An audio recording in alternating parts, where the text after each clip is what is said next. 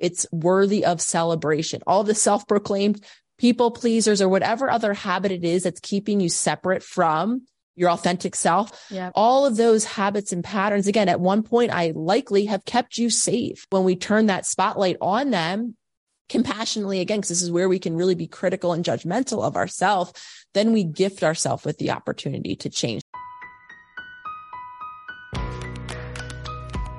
Hey guys, it's Cathy Heller. Welcome to the Cathy Heller podcast. This show is meant to be a guide for you. I want to be that mentor who can hold your hand through this journey. I know that there are so many twists and turns in navigating not only what is happening in our mind, but also understanding strategically how we want to get from where we are to where we want to go. In the show, we're going to talk not only about how we can start to become aware of what are the subconscious things that are holding us back and how we can instead choose thoughts that are actually going to propel us forward. But in addition to changing the landscape internally, we are going to talk about the strategies that actually will help you to build a profitable business, getting paid to be you. Because when you have a business where you do what you love, you never really have to have that sense of work, because it's a pleasure, because it's joy. And really, I want you to have the most abundant life. I want you to have the kind of life that you love waking up to every day, that you don't feel like you need a vacation from. So together on this show, every single episode, I want to be your friend. I want to be your mentor. I want to show you what is it that I think has really been insightful, been helpful? What are the tools and strategies? What are the mindset shifts that have helped me? And what are the things that have helped my guests to get to where they are? How can we together sort of cross this river to the most fulfilling life where we show up and we feel like we are living into our potential and having the most gorgeous, beautiful experience? Because after all, that is what we all desire. We're all craving to have the most joyful, beautiful life. And I really believe that we can design that and that we can experience a life that we just absolutely love. And not only will we enjoy it, but it will be a possibility for other people. It will show other people what's there for them. And then maybe together, each one of us, by being the happiest versions of ourselves and being the most fulfilled versions of ourselves, we will help other people to reach for that higher branch and to find that in their own life. Hey guys, it's Cathy Heller. Welcome back to the Cathy Heller podcast. We have such a good episode today. Dr. Nicole LePera is here and we're going to have such a beautiful conversation. I cannot wait to share that with you. Before we dive into that, I just want to remind you, I would love to hear from you. I would love to hear what's on your heart. I would love to hear all the things that are feeling really frustrating. And I want to hear how I can help and what are the things that you really are hoping to get out of this year or out of the next few months or out of the next few weeks. If you go to cathyheller.com/share, you can answer a few questions and I want to hear what's going on. I'm here to listen, and we will be entering you into a giveaway just for sharing what it is that is going on with you. So go to cathyheller.com/share. So today I'm excited because, as I said, Dr. Nicole LePera is back. She is a holistic psychologist, New York Times bestselling author, podcast host, and she's a leading voice in psychological self-healing. We had her on the podcast a couple of years ago to talk about her previous book, How to Do the Work. And now she's here to talk about her latest book, How to Meet Yourself, the workbook for self-discovery. This is a book that gives you a practical roadmap for self-healing and uncovering your authentic self and radically transforming your inner world and outer world. I think this is something we could all use, so you might want to get yourself a copy. Nicole also has a podcast called The Self-Healer Soundboard, where she and her co-host Jenna Weekland have these raw, open conversations about their journey of facing their past and becoming their best selves. There's so much wisdom to be excavated from those discussions, so definitely take a listen. It is such a blessing to sit with Nicole. She is one of those people who is so present and so self-aware. I think you're really going to get a lot from the insights that she's going to share. So without further ado, please welcome the remarkable Dr. Nicole LePera. Nicole, I'm so glad that you're back. You are one of those extremely generous, extremely talented humans.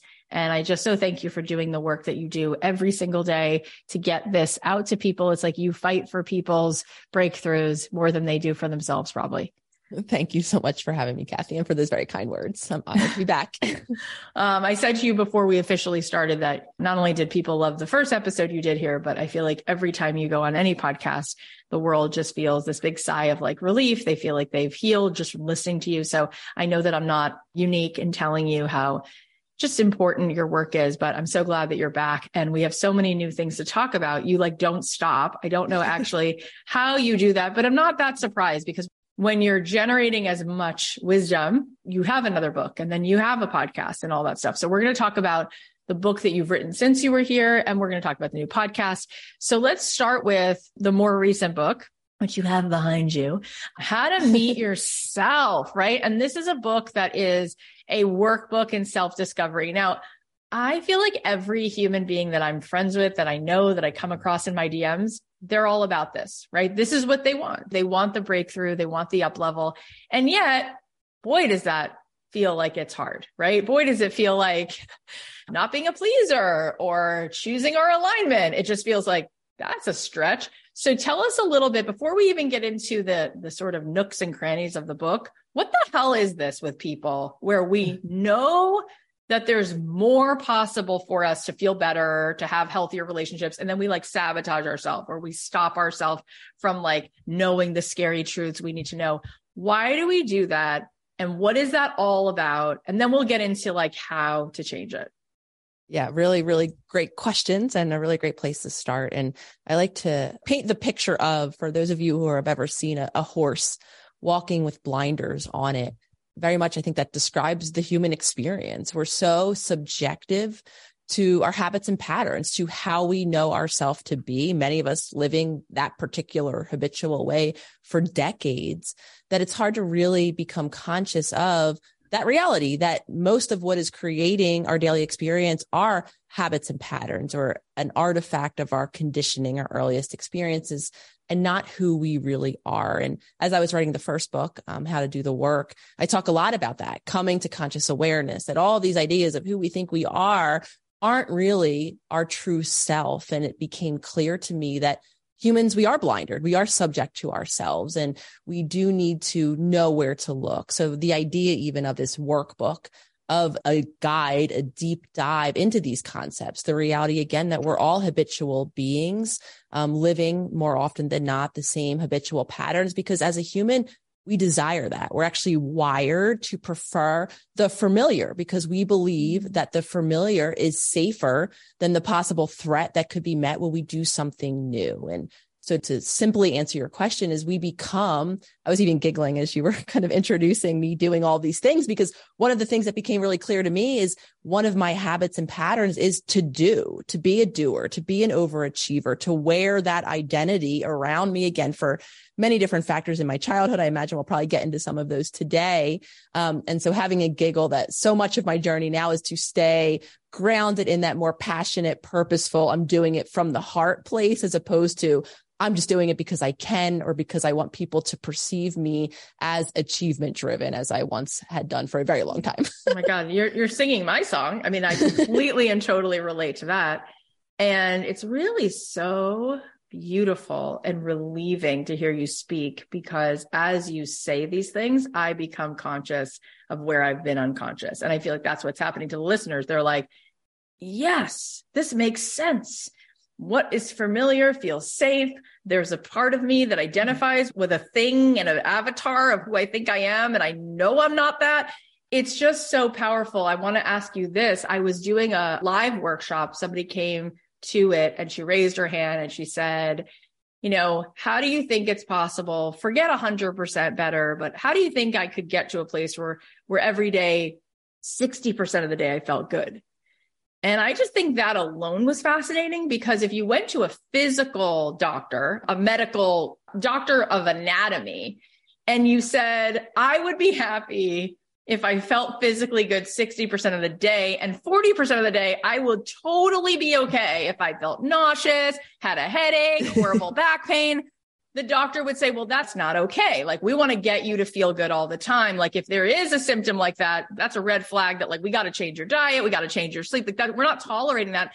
But Nicole, what I think is so fascinating is that people almost don't even believe that there's a possibility that they can feel emotionally good 100% of the time. So that's not even a goal. It's like, oh, that's even possible? I have no idea that I could have a general feeling of well-being. I just don't even believe in it.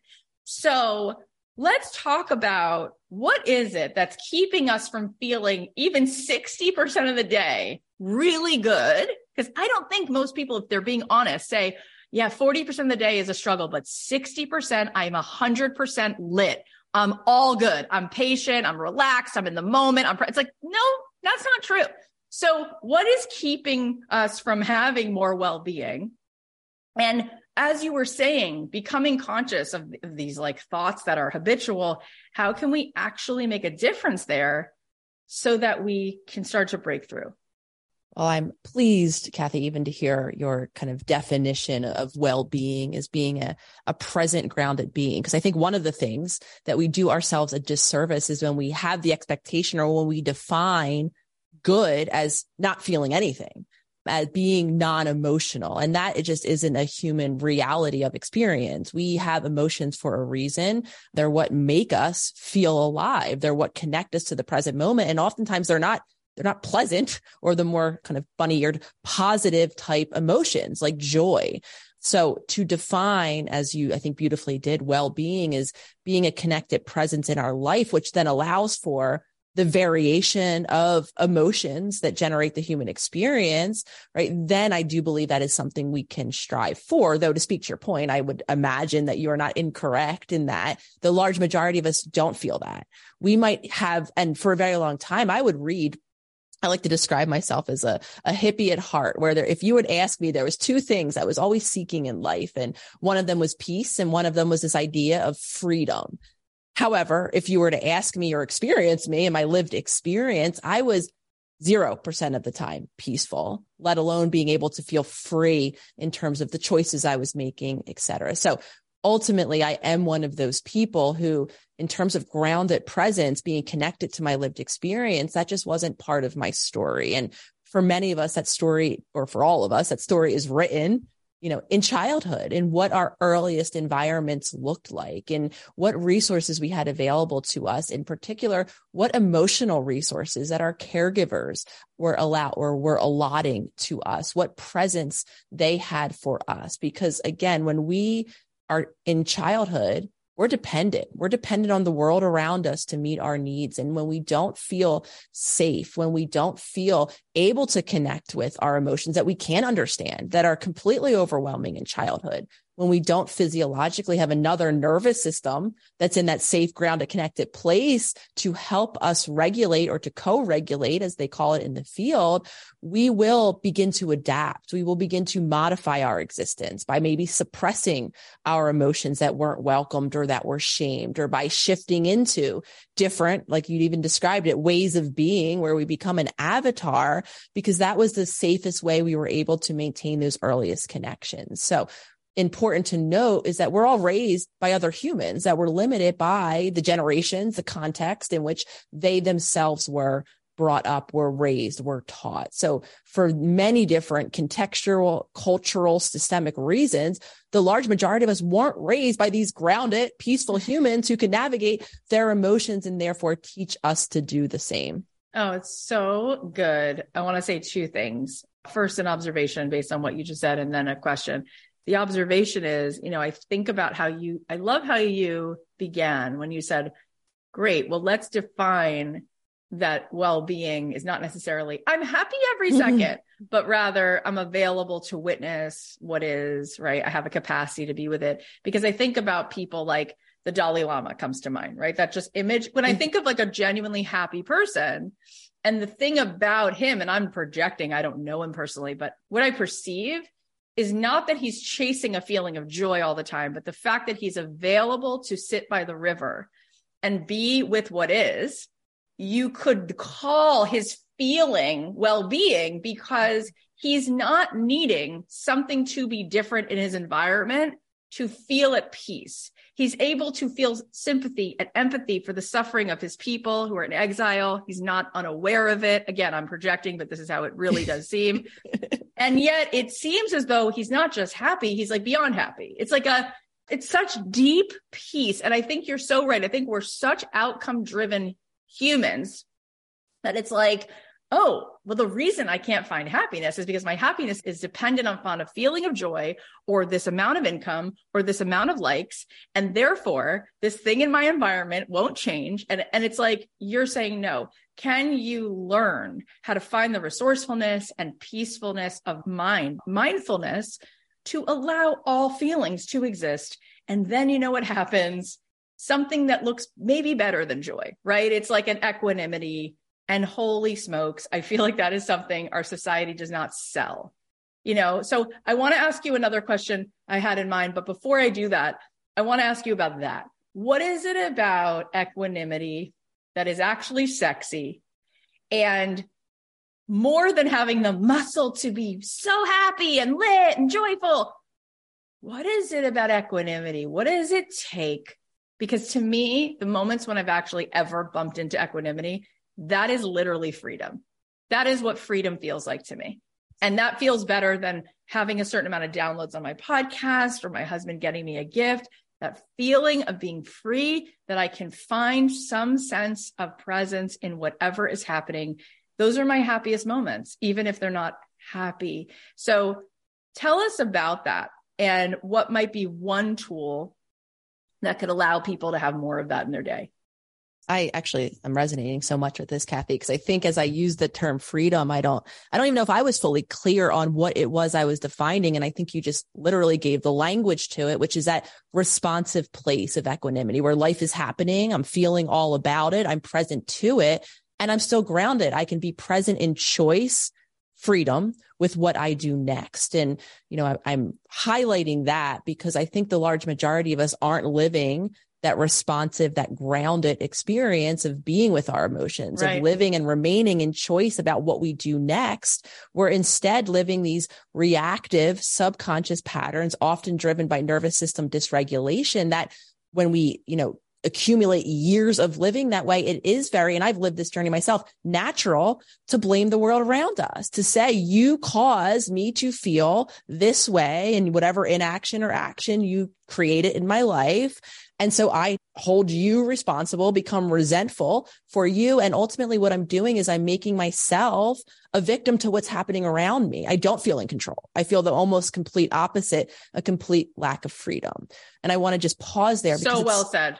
It's really natural to be in that space when we're subconscious to all of this reactivity because our nervous system is always looking for that next threat. And when we don't have the ability to create that safety, again, because we weren't safe, maybe in our childhood experiences, we didn't have, as I didn't, that attuned caregiver to help our nervous system regulate what we will live instead on the daily until we become conscious to everything that's happening subconsciously, again, driven by our bodies first and foremost, is reactivity. We will very naturally feel, and I've seen myself do this, not only in my external environment, where if you did read my first book, you meet me at what I define as my dark night of the soul, as having checked, very interestingly, when we started this conversation off, checked all of these boxes of achievement, had a partner, was living in a city that I thought I wanted to live in, had the practice that I was seeking to do for so many years, decades even of my life. And yet I felt this hole, this lack of fulfillment. And instead of understanding that I was a participant in feeling so disconnected in my life that I wasn't really feeling anything in terms of my life, my emotions at all. Instead of doing that, I, very much would entertain ideas. And I would talk to my partner, Lolly, at the time about leaving the country, seeking this groundedness, this responsiveness somewhere else. And I had that same pattern in all of my relationships. Prior to Lolly, I would hold you responsible for my lack of happiness, emotional connection, fulfillment in the relationship. And before long, I would leave or the relationship would end. So again, I just want to highlight it's natural when we're driven by our subconscious reactivity, our nervous system dysregulation, where we're not even aware that our body is playing a role, as I wasn't for a very long time. It is very difficult to stand in that presence. And so when we begin to become a conscious participant, to see all of the ways our body is driving all of our behaviors, all of the ways our deeper beliefs, our subconscious patterning is driving our behavior, then over time, we create the space for that responsiveness, that equanimity, and that felt freedom. First of all, you're brilliant. I think the other thing that you are is so generous and humble. And I think the reason that you've had such a giant impact in social media and also with your books. I mean, there are a lot of smart people writing really good books all the time. I think one of the main reasons why your books not only, make a difference for one person, but why people have to share you and you've become viral as a human is because the humility in you.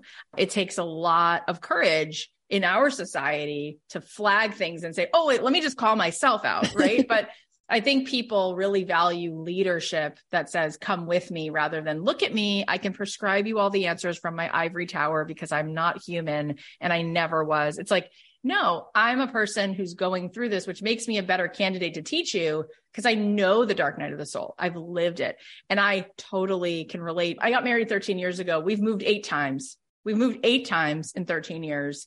There's always this restlessness about, well, if there's a different window to look out of, if there's a different vibration in the backyard, like that must be what I need. We'll move over here. We'll move over there. And like now we're up in Brentwood. I live over this little bridge. We live in this beautiful home. And I'm like, you got to check yourself, Kath, because you've got this amazing thing. And what you really want is the feeling of the lightness of your own being. And that requires you to show up and set down all the ways your nervous system wants to go back into a pattern.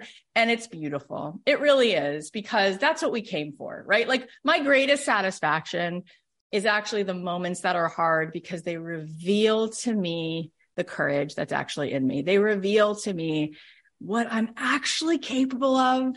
And those are the most satisfying moments, right? Like I remember the first time I interviewed you, I was like intimidated. I was like, this is uncomfortable. My ego has a whole idea about who her ego is. And it's like, you should run to do those things, right? Because then you set down all this BS. Let me ask you this question, which is what I was going to ask you before. I posted this on Instagram yesterday. It's not even my quote. I found it. I gave the woman credit once I found out who she was. And she said, if you avoid the conflict to keep the peace, you start a war inside yourself. Okay. Now, why I'm bringing this up to you, the woman, by the way, somebody told me who wrote this on Instagram. She's at Coach on Call. So shout out to her. I think her name is Cheryl. I say this because I've posted, I don't know, many, many things. That post got like so much fire. And I wonder how many human beings have lived their life trying to keep the peace and saying, oh my God, that's correct. There's a war inside myself. Now, for me, I posted that because that's been my dark night of the soul. I am wired into being a pleaser. I had a father who was abusive. I had alcoholism in my family, was trying to never be in the middle of the crossfire. Parents got divorced. There was like a lot going on. And I found my way through by not having needs, making sure I'm very pleasant and pleasing. And holy crap, what served me then causes me so much pain in my adult life. And if there's tiny little ways that I can ever speak up, I feel like the biggest hero that I could even say, like, I have to get up and go pee. Or like, I've once watched myself get a parking ticket because I didn't want to interrupt the person speaking for no reason. Like, you know what I'm saying? So the levels are so deep and there's so much pre-wired conditioning and trauma. So let's say this is our thing. Let's say we would like to choose authenticity so that we don't have this war inside of ourselves. Let's say this is one of the biggies for people. What on earth can we do about this? How can we stop avoiding conflict to keep the peace and create the war in ourselves? How can we stop doing that? Because it's literally exhausting. I have to say I was giggling with you, not at you at that moment, because I can tell you innumerable moments where I have compromised myself, my wants, my needs in any given moment for a very similar reason of concern, of pleasing to someone else. So the first step, as I will always say, to create change or to do something differently is to compassionately, objectively, non-critically or non-judgmentally see where you're at. So all of us can celebrate. If you can hold your hand up and be like, geez, I have these people pleasing tendencies, that's already a step in creating the change. Because until we can see how, you know what, we are not speaking up when we need to, we are not voicing our emotions or whatever it is, we are showing up, even though I know I have no resources, I'm exhausted, but you need me. So I'm going to just trudge on through to be there and be present for you. Until we see that we're doing that, we're not going to be able to create change. And when I, hear that quote, that's very beautiful around conflict, and actually heard you speaking about these moments of difficulty being learning moments, right? We have to then be really clear and honest with ourselves of the moments where we're avoiding the difficult conversation, the possible conflict. And many of us might have awareness of where it began in our childhood. And, maybe it began because there was, explosive chaos outside. My journey in my childhood looked a little different. And for a long time, I shamed myself out of my own reality, which was there wasn't necessarily explosions in my house, but there was always a stress, a health related stress, a life related stress. There was a tension and worry all of the time at an overwhelming level. So to avoid adding, this was all in my subconscious mind in my childhood, to avoid adding any more stress to an already overstressed system, I saw very clearly not only what I got praised for and connection from my mom, who was struggling with her own chronic pain, largely emotionally and physically at times unavailable to me. I learned how to channel myself in a way that was pleasing, to present myself as the perfect child, the perfect athlete, the perfect whatever partner it then translated to. So seeing these patterns is the first step in ultimately changing. And I bring in the idea of conflict and discomfort because one of the things I had to get really honest with myself about was I didn't see moments of challenge as being positive, as being growth or resilient based. Right. I actually avoided them at all costs. I avoided everything from a game or something that I wasn't immediately good at to definitely a difficult emotional conversation, conflict right. with my partners. I would not go there. And I got really savvy at finding my way, at avoiding, at even suppressing the fact that, you know what, I need to have this uncomfortable conversation. So I'm saying that again to say that to celebrate seeing that and being able to be honest. And it didn't come immediately easy as I began to see, and maybe my partners very gently, put the spotlight on, I do walk away from things that are hard. I don't stick through. I have little tolerance for physical discomfort. I have little tolerance for emotional discomfort. And in my opinion, they go hand in hand because in childhood, I never learned that ability to tolerate stress in my body or in my mind. So it's worthy of celebration. All the self-proclaimed people pleasers or whatever other habit it is that's keeping you separate from your authentic self, or really just what you really want, what you really want to say, what you really think, what you really feel, all of those habits and patterns. Again, at one point, I likely have kept you safe, have been how you've been able to maintain safety or connection in your world and in your relationships. Though when we turn that spotlight on them, compassionately, again, because this is where we can really be critical and judgmental of ourselves, then we gift ourselves with the opportunity to change. So for me, that meant saying, Nicole, and I still struggle to do hard things, to stay hard things. It's incredibly raw and vulnerable for me to do that, though I have more of a bandwidth. I have more resilience. I have more of an ability to know when I can approach those difficult things, not on a night with no sleep, not when I'm already stressed out over the moon with a million other things, right? We want to set ourselves up to do the hard things when we have the resources available. Though having done that now time and time again, I have a bit more confidence that while I might feel like the world is crashing around me and I want to crawl out of my skin, I have a little more of that stress resilience to have hard conversations or to say the hard things or to honor myself, even if it does go against what I imagine the world around me wants for me or what I fear they will perceive of me when I do that thing. It's so beautiful. And I feel like, again, and this is not to flatter you, this is just what's like literally coming to me to say, is that it's very generous, because I think a lot of people who have come up with some level of answers, they forget to have compassion for people, meeting them where they're at. And I don't think anybody can actually get to the finish line without some level of acceptance around themselves. And so I think it's really important that we see and love that part of us that's like, well, no, that's what helped you survive for a long time. So good for you for even noticing it, because it must be painful to even notice it. And then I love that part you just added about, and don't put the pressure on to make a new choice when you're exhausted, when you're tired and it's the end of the night. And it's like, because I remember like I would leave a conversation with my stepmom, or I would leave it and I'd be like, so mad at myself. Like, you can't show up and be authentic. What is wrong with you? And it's like, that's not helpful. Instead, what you're saying is just celebrate the fact that you saw it, because there's a gift in that. And in this new workbook that you have, in this new book, you really help us get to finding the authenticity in who we are. And a few months ago, I had yet another, this happens all the time when I'm available for it, just a painful awareness. And the painful awareness came from talking to a friend about something that had just happened with some business colleagues. And she said, wow, this is a really big integrity cleanse for you. Like, you just saw where you became the girl in 6th grade who was actually trying to do and please people who you don't even know why you're doing that. And then it kind of comes back to bite you. And this is an integrity cleanse. And I was like, oh my God, holy smokes. Like, I can't believe I can have my ladder so far up the wrong wall that I'm just unconsciously trying to get validation. And then of course, when I don't notice that, and then it actually goes the wrong way, it's because I didn't need it in the first place. And it was so painful to see that. But the reason I bring it up is because the amount of integrity that I was able to uncover in what really is freedom, I was like, wait, these people, they're not my boss. I don't work for them. I don't need their approval. Oh my God. Like, I can unfollow a bunch of people today. I don't have to win any races. I don't have to be getting the vote from anybody. I can just choose integrity. Holy crap. So that's an experience I had recently with finding my way back to what is actually authentic. And in order to do that, I had to see something that I didn't like that I was doing.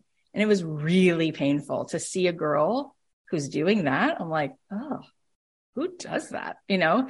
So when it comes to finding our authentic self, first of all, what do you really mean by that? And what's a good start to maybe having the rest of today be authentically a match for who we are? Really, really, I appreciate you sharing that experience. And I'm relating on so many levels, particularly, really having to hold myself responsible for the moments when I'm engaging with things that are stressful, with misinterpretations. And I have a lot of those moments. And again, all of this comes back from the wiring of my childhood, the reality that I'm used to, right? Having a stressful experience. I'm used to my body being tense. I'm used to always having something to worry about. I'm used to always fearing what someone will think of me. So I don't speak. And now that I've challenged myself to speak my truth, my authenticity, my journey in so many ways, I have objective realities of people who have misinterpreted, who have taken it to mean, or who have their own opinions on it. And the brutal, honest conversation I have to have with myself, oftentimes when I'm sharing with my partner how upset I am by what I'm reading online, is that, Nicole, you went there. You went there as part of your old habit. You know where to look. It's not lost on me where all of the mean, terrible, upsetting misrepresentations of myself and my work are. I, for whatever reason in that moment, hit scroll, looked, and upset myself. And that's the responsibility that I need to take daily. And I'm leading in with, to answer your question of authentic self, and very intentionally, the workbook is broken up into 4 different sections.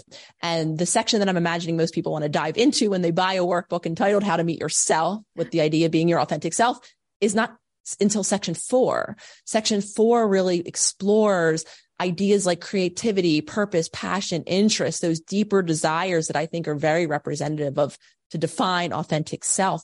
Though to get there, and the reason why I'm calling out my own habit, is we have to understand our habitual ways we're tending to our body, to our nervous system in particular. For me, it was being aware that my nervous system is often dysregulated, is wired towards stress. I have then the next section you'll meet is all about my mental world. I have all of these fears and worries and narratives about being this perfect person and concerns, and that translates into my people-pleasing habits that are cluttering my mental world. So until we become conscious that we have habits through a practice of daily consciousness, and you'll meet all of those in the workbook, until then we turn the focus on being conscious of our body and how much we can't white knuckle, those of us who have tried with the affirmations, our mind to change the way our physiological body, our nervous system is reacting, is interpreting the world around us. So then we want to turn that focus, peel back that next layer, see all of the ways that our body is dysregulated, see all of the ways that our stories, those filters, me looking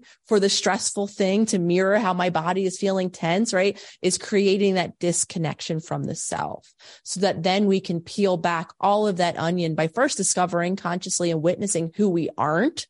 And then we are met with who we really are. What are the deepest ones? What are the thoughts? What are my beliefs? What is my passion and my purpose? And if you would have asked me, or when I met those concepts, passion, purpose, were great ideas about a decade ago for me, not anything I thought I had. I thought that genetic chip passed me by. And it wasn't that it passed me by or anyone else who doesn't feel purposeful or creative or passionate about things. Likely the reason is you're disconnected. You don't feel safe enough. Right. Safety begins in our body. When we're focused on survival, when our body is perceiving a threat at every turn, purpose, passion, creativity, that's last on my priority list. So again, it becomes a unpeeling or a peeling of the onion and unveiling to create the safety and the space to then begin to explore and reconnect with those deeper desires of our authentic that self. makes a lot of sense. And it is interesting how we want to jump to the production. We want to jump to the bearing of the pear on the tree. And it's like, first they need the roots and we need to make sure it's in the right earth and it's got sunlight. And it's like, well, wait, just get me to the goal. And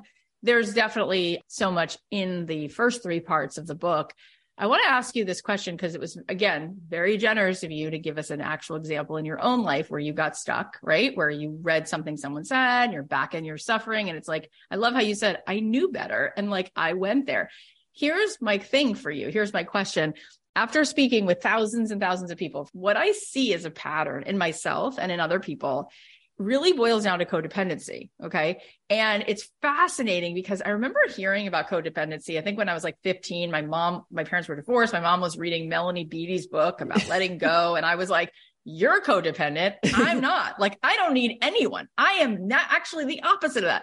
Then I realized that codependency could for sure be people pleasing, right? It's like, I might be independent, but boy, do I need to know how you are. And I need you to be okay. And like, that's for sure codependent. So what's fascinating is that all these problems that I see that people have kind of boil down to, it's not a business problem. It's not a currency problem. It's just codependency. And recently, my friend Susie Moore said to me, because somebody said something really rude to me. Oh my God, can you believe it? Somebody said something really rude about me online. They actually made a video about me where they were like just trashing everything I say. She's so positive and so fake. It's just trashing me. And I watched the whole thing like an idiot. And I talked to her about it. And she said, it's not a problem that happens. It's a problem that you think it shouldn't happen. And now you're defining yourself by it. That's the problem. And I was like, bingo. So what I've come to realize, and I want to hear your take on it, is that every human being, they don't even see what is. They see what they're available to see, right? Like you could be sitting with somebody on the same bench in Central Park and you both see totally different things. You could set up your girlfriend with some guy and you think he's like the sweetest guy in the world. And she's coming in with momentum around three guys who are total douchebags. And she's like, no, he's a doctor. That means he's a narcissist. I mean, I'm making this up obviously, but like, we have to understand that people don't even see you. They don't see what you are. They see what they are willing to see. And it's just like our need to want to control what people see and how they interpret things has got to go. And I'm wondering if you could speak more about that, because I do feel like if we wanted to get to the heart of it, this is the thing that derails people more than anything, is wanting and needing people to like us and think about us in a way that we prescribe. And there's no control you have over that.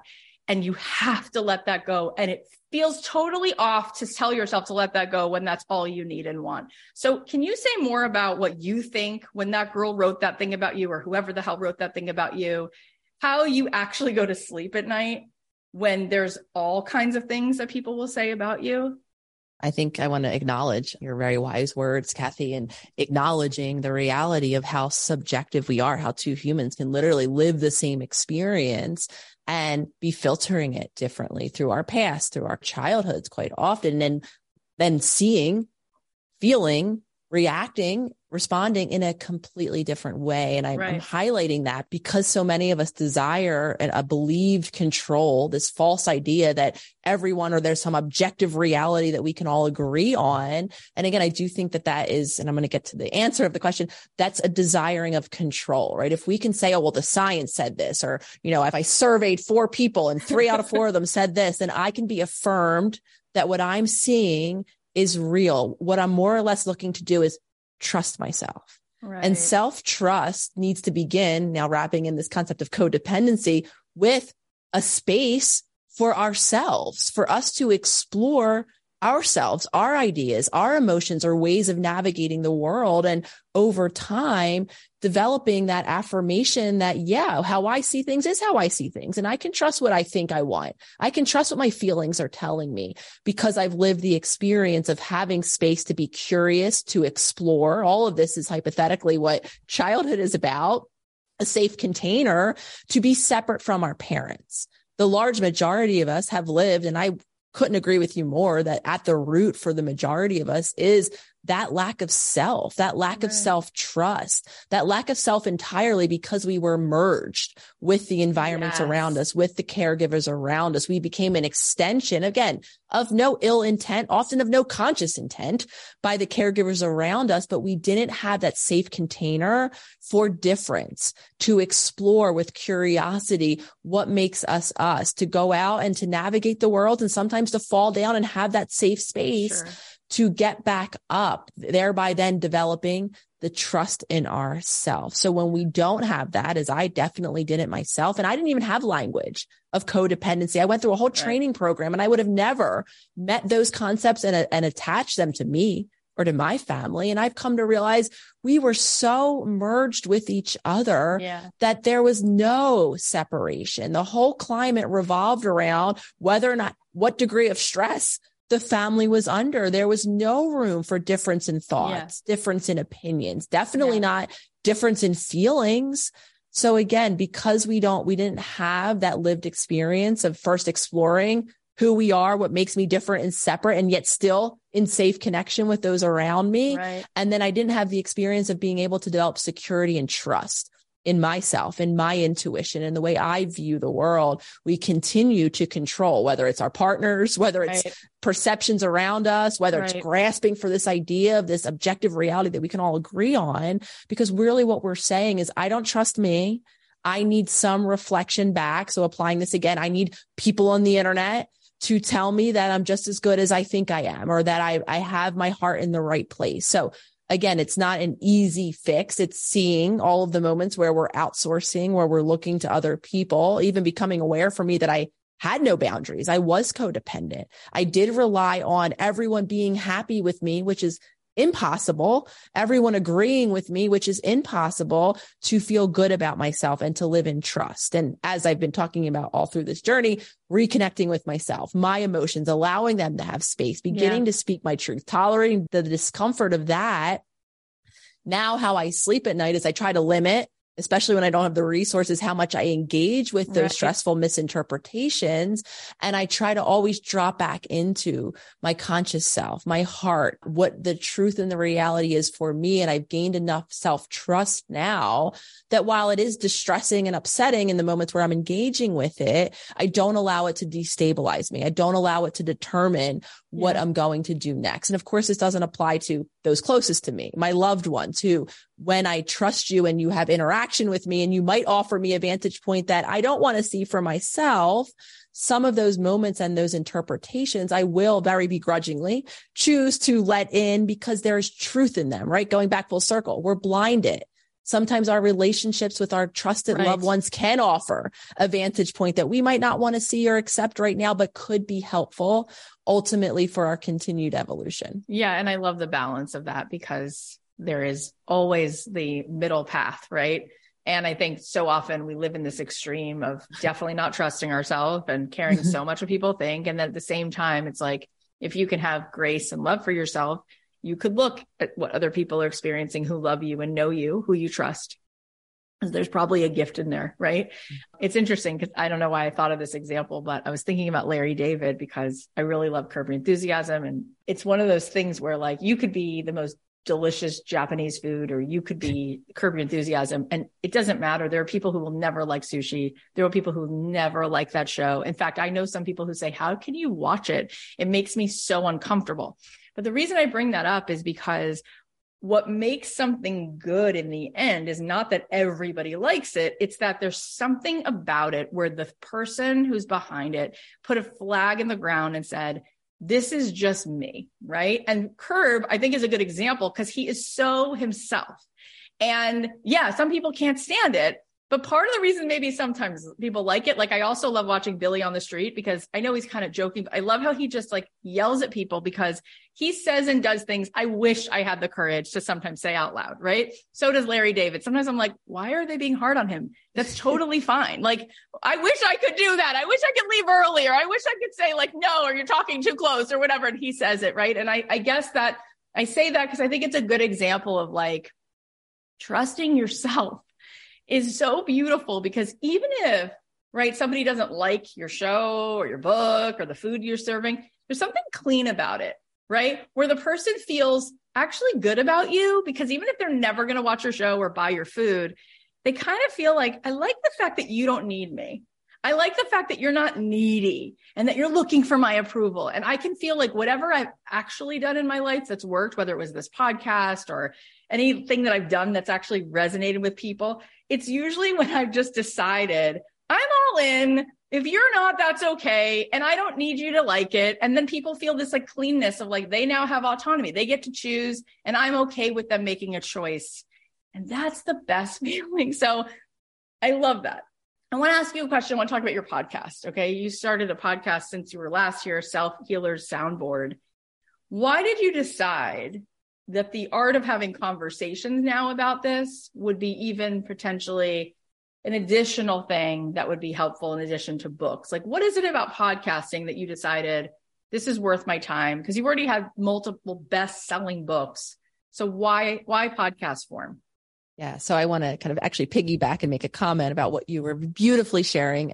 Couldn't agree more in terms of our authenticity. And I think what you're describing is when someone's in their zone, their flow, just being themselves, serving whatever it is, saying whatever it is that aligns with them, you feel that it does translate differently, because the underlying pull or unconscious pull of neediness, to use your word, or the desire to be presented or seen in some way is a felt energy. You can feel the difference 100%. When someone's like, I'm being me and you can take it or leave it, or I'm being me, but I kind of want you to think this. It's an energetic shift that I think, kind of happens. And what we're, I think, both beautifully describing here is the ideal way of relationships, of human connection, of how we survived as a species or thrived as a species, is to be interdependent, to allow the space to be our own unique puzzle piece, to be, who we are in that flow state with all of our given talents, our quirks, our idiosyncrasies, or whatever it is,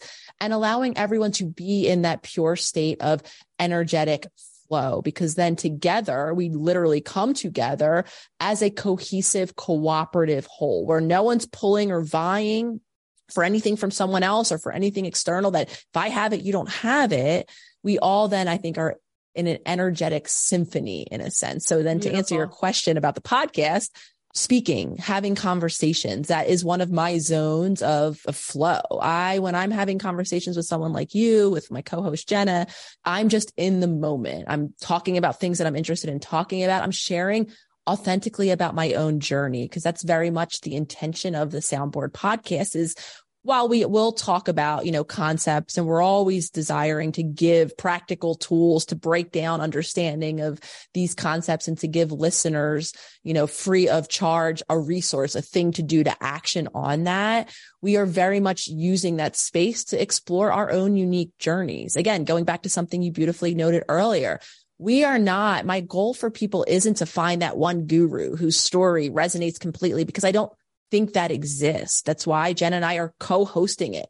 We come from two different backgrounds and experiences. In many ways, we view life differently, and it's in hearing our stories. We are constantly urging listeners of the podcast, and they're very engaged, whether it's on our YouTube channel or on our Instagram account, leaving comments, leaving their journeys that are very different. We translate that in the Self Healer Circle, the membership. It's very community driven, community led. It's not just me on a pulpit saying this is my journey, because I'm definitely not going to resonate with everyone. You're not going to have lived the same experiences. Right. So the more in conversation we are with, the more conversations and stories and journeys, I think, is of incredible value to creating that beautiful fabric. So it was translating into, again, the written, their spoken, from written to speaking, giving us the opportunity to explore our journeys and to interact with the community in a ongoing conversation. That's very much how we frame it and how we feel about it.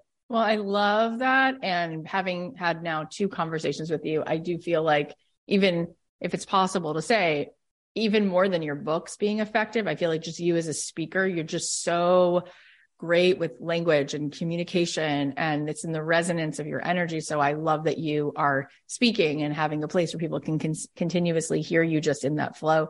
I have sort of a loaded question to ask you. I was thinking about it actually this morning, and here's what it is. There's been so many good examples of people who've put out beautiful, helpful things, right? Whether it's Wayne Dyer or Ram Dass or Byron Katie or you.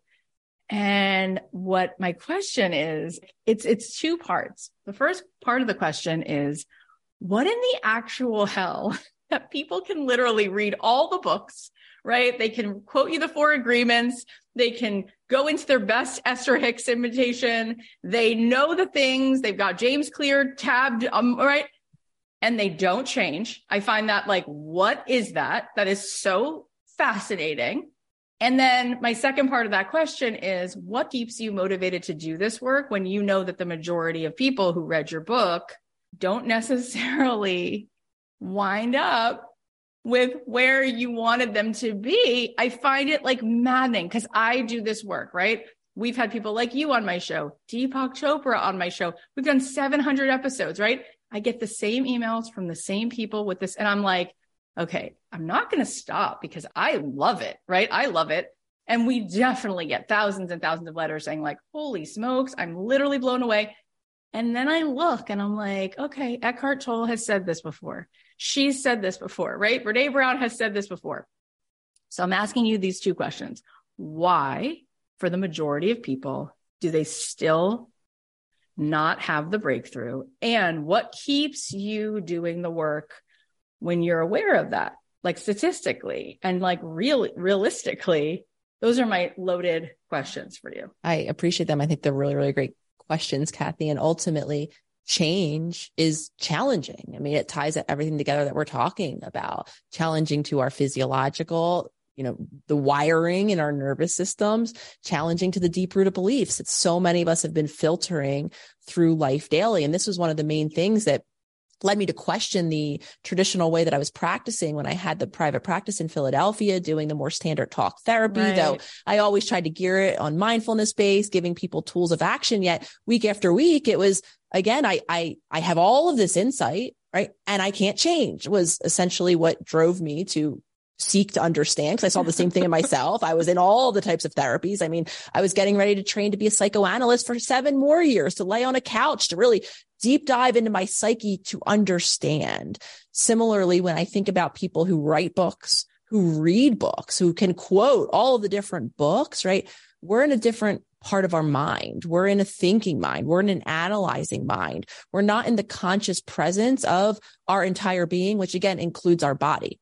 So when we begin to actualize into creating change, that's incredibly uncomfortable, to become conscious to the reality that our body is playing a role, that we might need to begin to do things differently.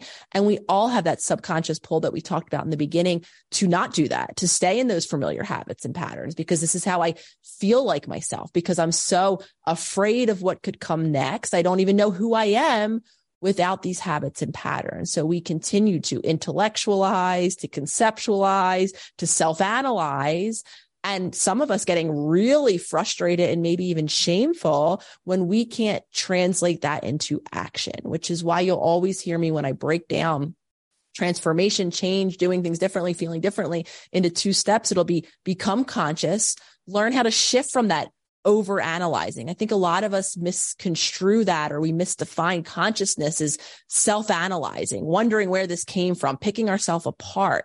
That's not consciousness. It's noticing that I'm having a thought. That's a state of consciousness. So witnessing all of the habits and patterns that are creating our world, and then creating change. And again, emphasizing the choices to create change being small, consistent ones every day.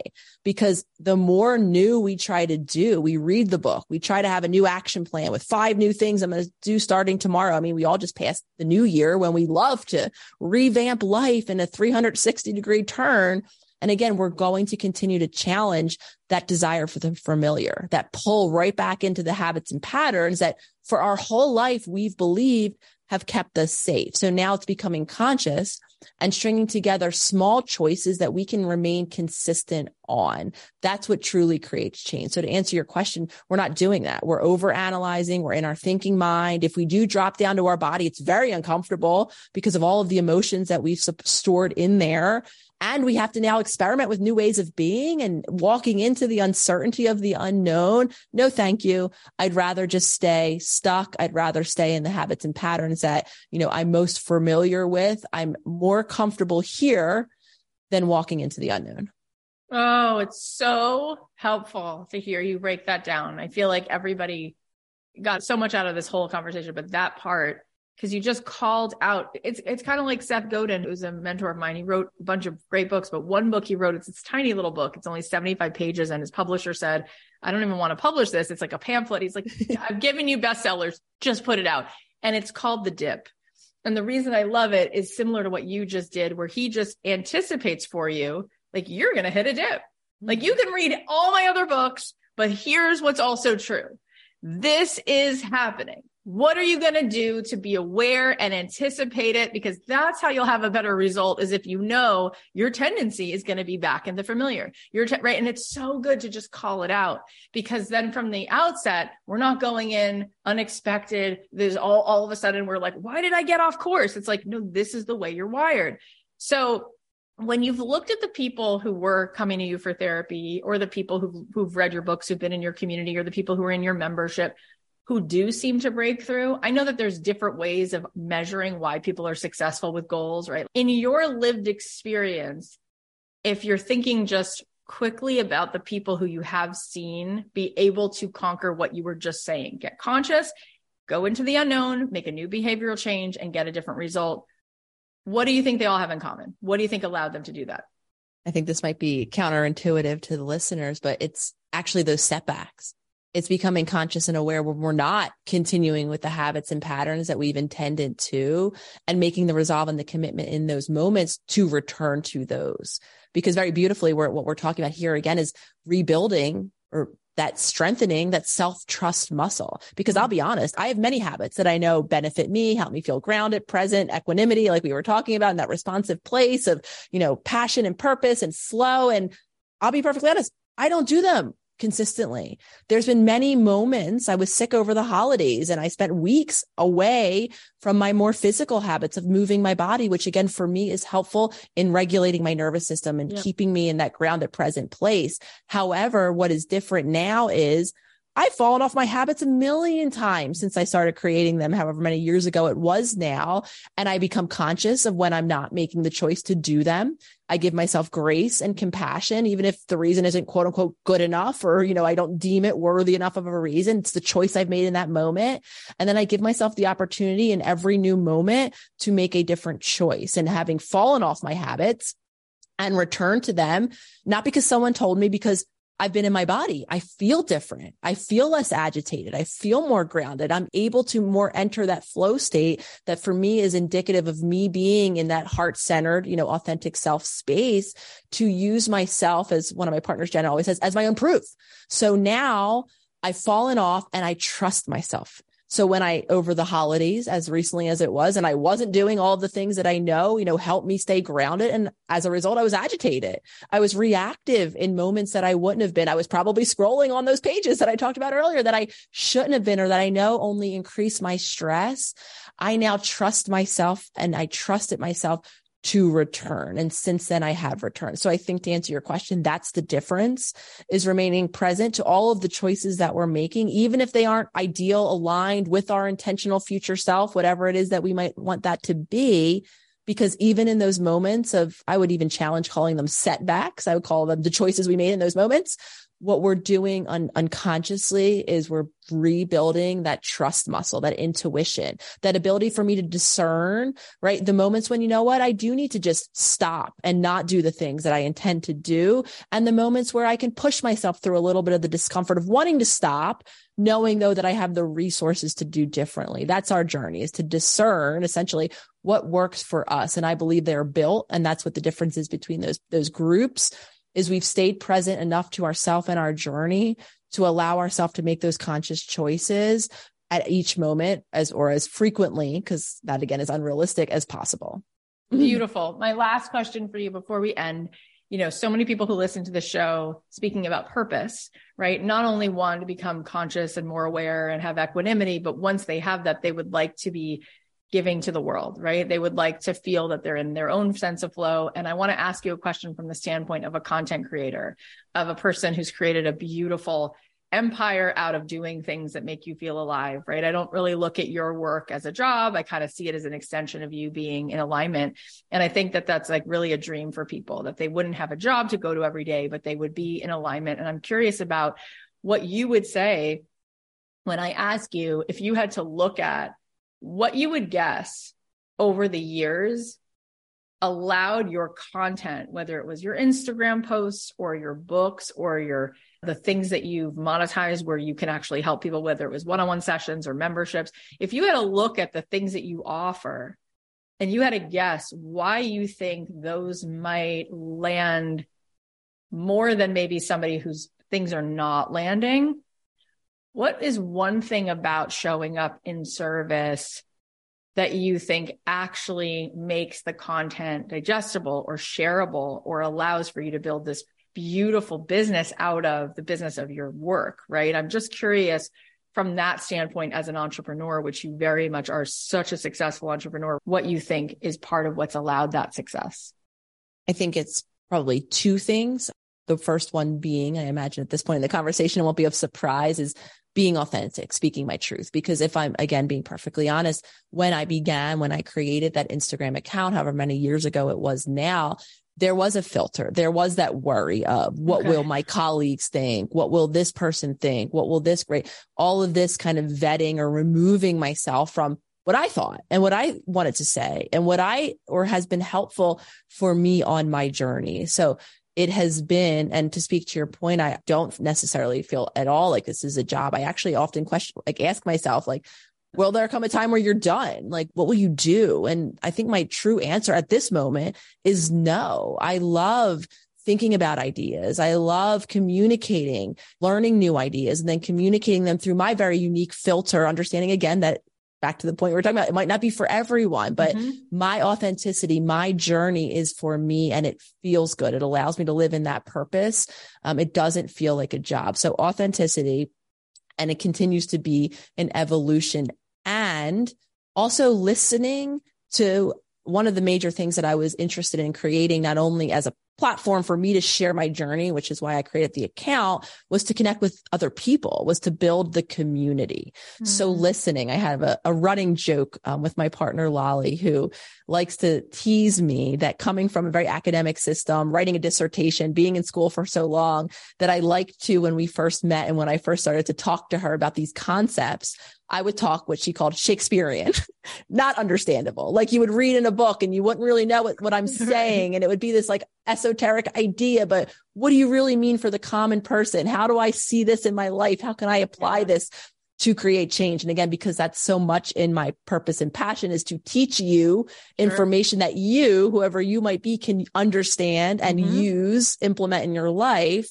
I do have to, and I did become aware of how people are listening, what it is you get from languaging a post in this way or sharing content in this way. So it continues to be a work in progress of saying my truth in a way that is understandable for the most of people. Because one of the things I was met with in creating that account is I wasn't just talking to people in Philadelphia where I was living. The community was international. It was global. It was of humans who English was not their first language, of, not even having access to some of these tools, these ideas, let alone these helping professionals. So I became very passionate about making sure that I wasn't just talking to one group of people, that I was breaking that habit of talking Shakespearean and talking in a way that the most people could understand so that they could gain benefit. So staying in our authentic truth to keep the question simplified, and also listening to how that truth is landing, because we have to remember when we're in a business, we want to, share our service. We want to do service to the world, is that we're serving other people. So how it's landing and what use they're making of whatever it is that you want to serve or however it is that you want to serve is just as much a part of the journey. So it becomes a kind of interactive dance between how can I say what's on my heart in a way that's understandable and can be utilized by you. I love that so much. It's so beautiful and such a great place to end because as Seth Godin, who I mentioned before, said to me, business at its best, at its finest is radical empathy. Right? Because a lot of people will say, well, I don't want to sell out. I want to be authentic. And what you're saying is we're only really talking about authenticity here. And at the same time, this interdependent concept, which means I am speaking to somebody else who I want to serve. So to understand the way they think and the way they talk, ultimately, I need to meet them where they are, right? Because I'm not going to teach a class of kindergartners something the way I would teach a college grad something, or the way I would teach my mother versus the way I would teach somebody who doesn't speak English at all. It's like just understanding who your audience is doesn't make you less authentic. It actually just makes you more productive in being who you are and getting it across so that they can hear you. And I think that that's a lost art. I think that it's either I'm going to be who I am and then not having understanding that you get to be even more who you are when you know how to speak in a way where people actually can digest it. So I love that very much. I want you to tell everybody where they can get the book and where they can listen to the podcast. And we'll put all the links in the show notes as well.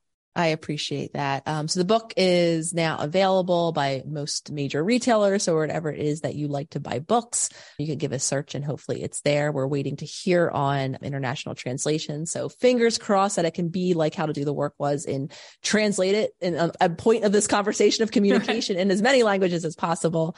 The podcast is on all of the podcast platforms, as well as we have it housed on our own YouTube channel, Self Healer Soundboard, where you can see a visual of the podcast filming every week. And you can also engage with the community, drop comments. There is an Instagram account created for the podcast page as well. Self Healer Soundboard is the name on that platform, on the YouTube platform. At this point, the Holistic Psychologist is across all platforms. So however you consume content, whether it's TikTok, YouTube, Twitter, at this point, you can give a search, The Holistic Psychologist, and find me there. You are such a gift. Your humility and your kindness and how much love you have just like pours through you. It's probably the most impressive thing about you is how loving you are. And I so appreciate these conversations. It's amazing to me that you do this and that this content is free all the time, that you just like give this away because you can get more out of listening to you speak for a few minutes than you could out of trying something for 3 years. So I really appreciate you. And I think everybody else does as well. And I'm so glad that you came back. Oh, of course. Thank you, Kathy, so much for having me. Thank you for what you do, for having these conversations. And thank you for all of you listening. Like I say, this is, in my opinion, how the world changes is by people gathering together in communication, hearing new information, being open to it, taking what resonates with you and really participating in this beautiful journey of life. So I'm so grateful for you and for all of you listening for taking the time and presence with me today. Thank you, Dr. Nicole. You're the best. I appreciate you so much. Thank you. I love talking to her. She's such a wealth of knowledge. Okay, here are the takeaways. Number 1, well-being means being a present and grounded being. When you're a connected presence in your own life, it allows for the variation of emotions that generate the human experience. Number 2, become a conscious participant. See all of the ways your body and subconscious patterns are driving your behaviors, deeper beliefs, and over time, you're going to create the space for that responsiveness, that equanimity, and that felt freedom. Number 3, give compassion to the unwanted habits and patterns that have kept you safe. When you celebrate them, you give yourself the opportunity to change. Number 4, we live in an energetic symphony. We have thrived as a species through interdependence and allowing the space to be our own unique puzzle piece, to be who we are in that flow state with all of our given talents, our quirks, our idiosyncrasies, and allowing everyone to be in that pure state of energetic flow. Number 5, challenge that desire for the familiar that will pull you right back into the habits and patterns. Becoming conscious and consistently stringing together the small choices is what truly creates change. Number 6, give yourself grace even if you don't think the reason is good enough. Give yourself the opportunity in every new moment to make a different choice. Even when you're fallen off, you now trust yourself to return. Number 7, stay in your authentic truth. Listen to how that truth is landing. Your authenticity, your journey is for you, and it feels good. It allows you to live in that purpose. Number 8, the world changes by people gathering together in communication, hearing new information, being open to it, taking what resonates with you, and really participating in this beautiful journey of life. If I could thank you 1,000,000 times for listening, I would. So thank you. This show wouldn't be anything without you. There are so many good episodes that are coming up. So please make sure that you follow us on Spotify or you subscribe on Apple Podcasts, because we don't want you to miss out on anything. And I'd really love to hear how you are and what's going on and what are your dreams and what are your wishes and what are your struggles. If you go to kathyheller.com/share, you can fill out a form and you will be entered to win in this giveaway we're doing. Not only will you be helping me to help you, but you will be eligible for something really fun.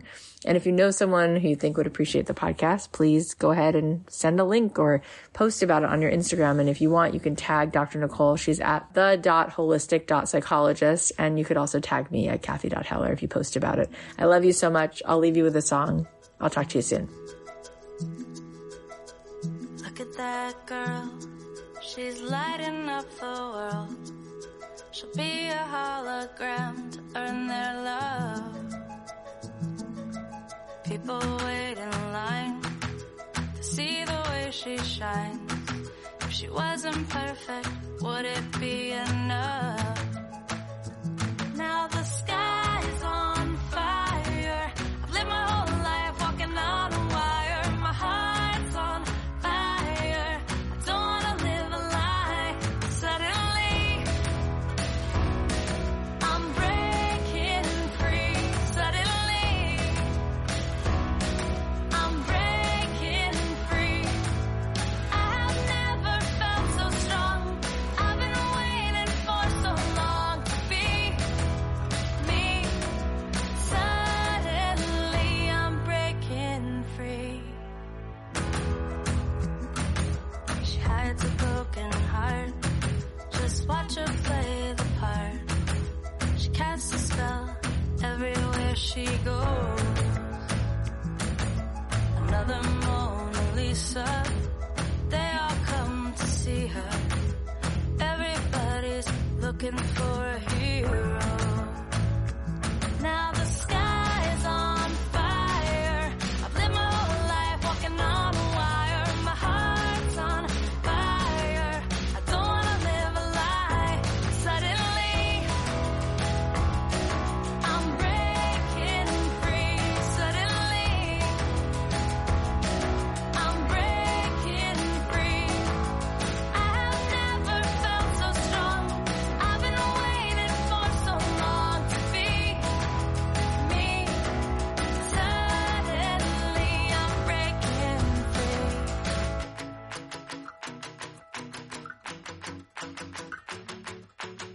1, 2, 3, ready, set, free. 1, 2, 3, ready, set, free. 1, 2, 3, ready, set, free. 1, 2, 3, ready, set, free. 1, 2, 3, ready, set, free. 1, 2, 3, ready, set, free. 1, 2, 3, ready, set, free. 1, 2, 3, ready, set, free. Weightless, I'm floating to the sky. Now I'm learning how to fly.